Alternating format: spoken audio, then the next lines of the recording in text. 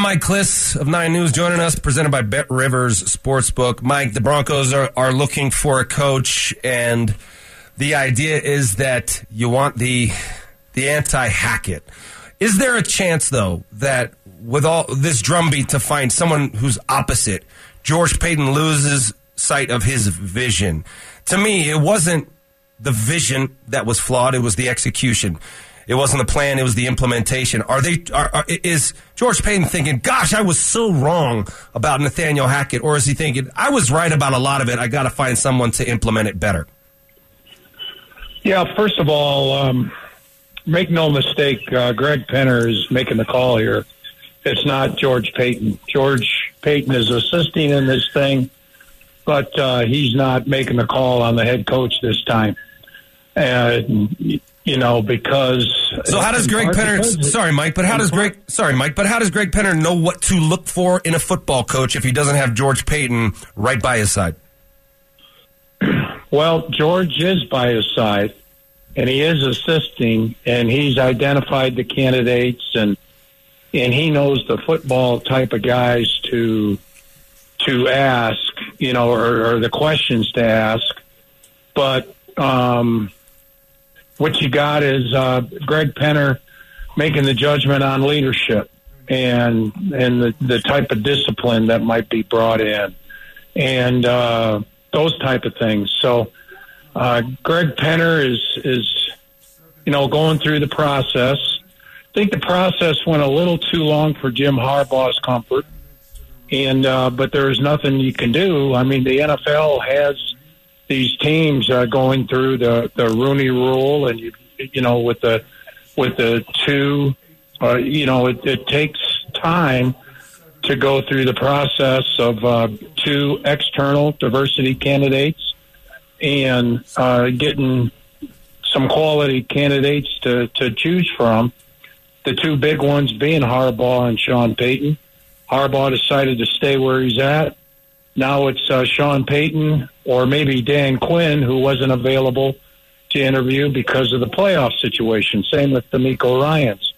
So this process, no matter how fast you go, pretty much takes 2 weeks. And so that's where they're at. Penner has a tight group with George Paton in it, Condoleezza Rice. I think he'll talk to a couple others. His wife, Carrie. I mean, you can pick leaders and CEOs. There's some thought that the head coach has to be a CEO type, not just a play caller, not just a head coach on one side of the ball.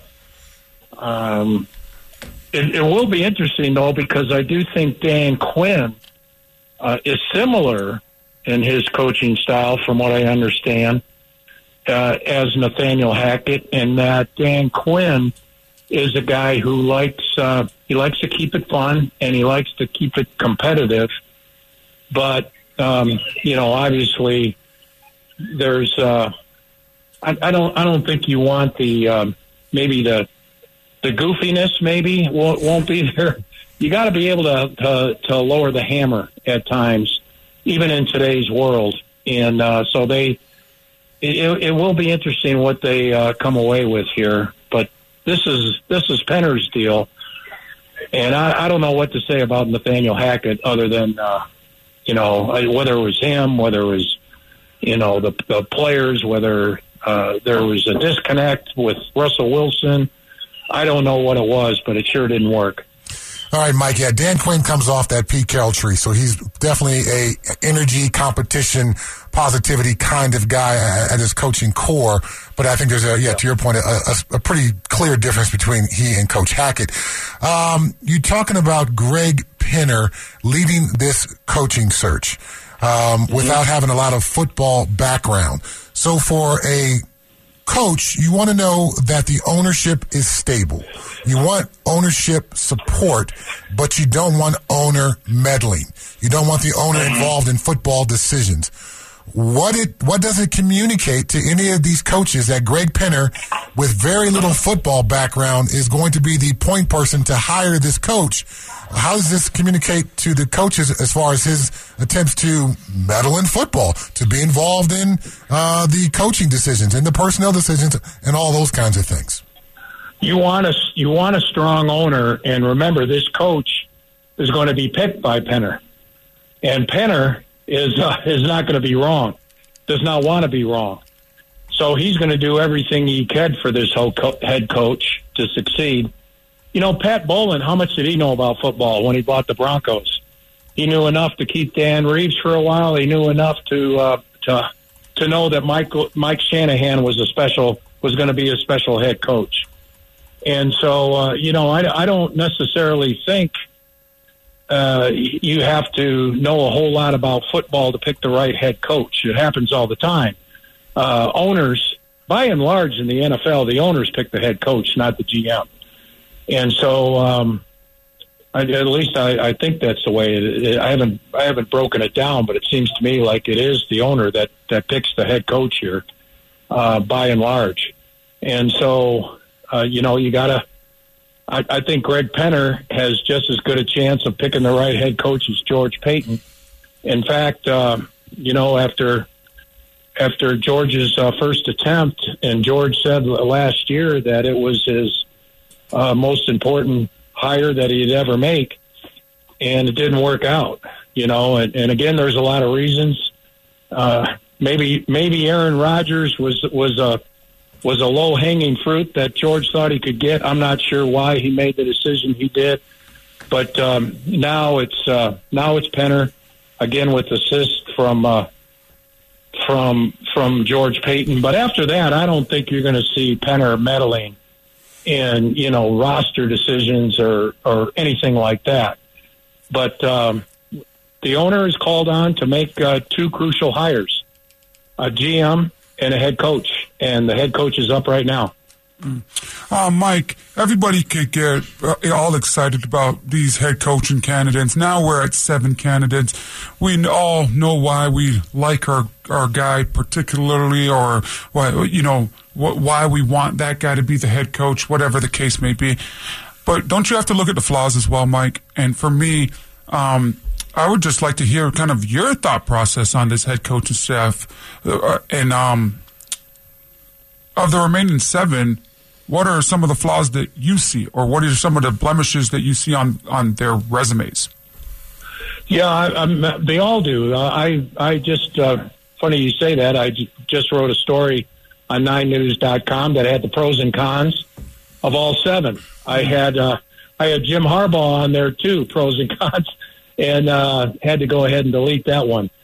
But there's negatives for all of them. On Sean Payton, for instance, the negative I had is, he kind of changes the structure. The structure.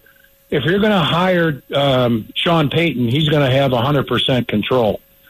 And what does that do to the personnel departments? What does that do? How does he work with George Paton? He's also going to want big money. Probably $15 to $20 million a year, which is astronomical, but that's the going rate. And then the other negative, of course, the big one is you got to give up that first-round draft pick probably to get him. Yeah. And you've already given away 2 first-round picks and 2 second-round picks and 2.5 starters. I just think it's roster suicide to keep giving away these draft picks. Mike, could you give me one on each of the remaining 6, please? Raheem Morris, he has head coaching experience, but his overall record is not that strong. It's a losing record overall with Tampa Bay and Atlanta. Let's see who we got here. DeMeco Ryans, no previous head coaching experience, just a 2-year defensive coordinator. Ejiro Evero, no head coaching experience. Also, these defensive coordinators, what this team needs most is to fix Russell Wilson. What is their plan offensive coordinator-wise to fix Russell Wilson in this last place offense?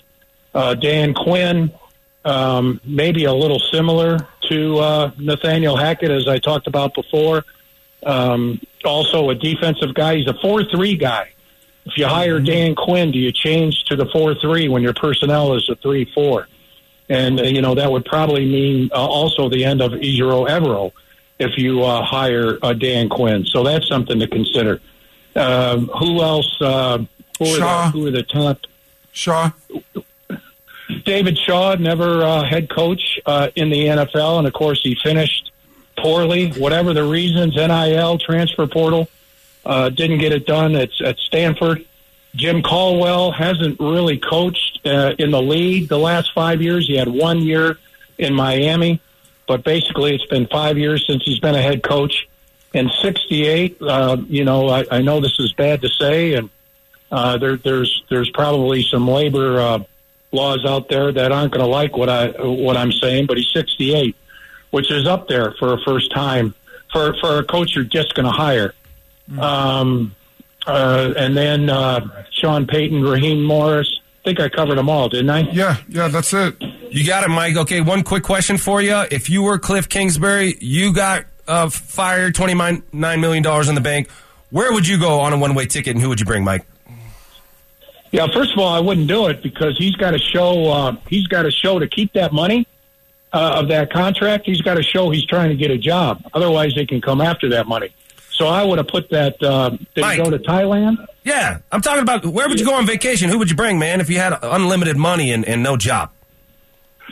Rome is. I want to go see that ceiling, the Sistine Chapel. There you go. And who'd you bring? It is absolutely beautiful, Mike. I'd bring my wife. You got to go. All right, man. Yeah. This whole idea of we need a coach who's going to come in and fix Russell Wilson, that's what got us into this mess, thinking it's all about Russ. We need a coach that's going to come fix this team, Mike. You fix the team, Russell Wilson will fall in and become a productive member of it. Yeah, and it starts with him, but I agree. It's not just him. And it's not just coaching either. And that's why I think that giving up that first-round draft pick and maybe more may be a little steep for Sean Payton. But I also understand why he is the top dog in this hunt. That's for sure. And you're the top dog who joins us every Wednesday. Thanks, Mike, for joining us, buddy. Thanks, Mike. Hey, guys. Mike Klis at 9 News, presented by Bet Rivers Sportsbook.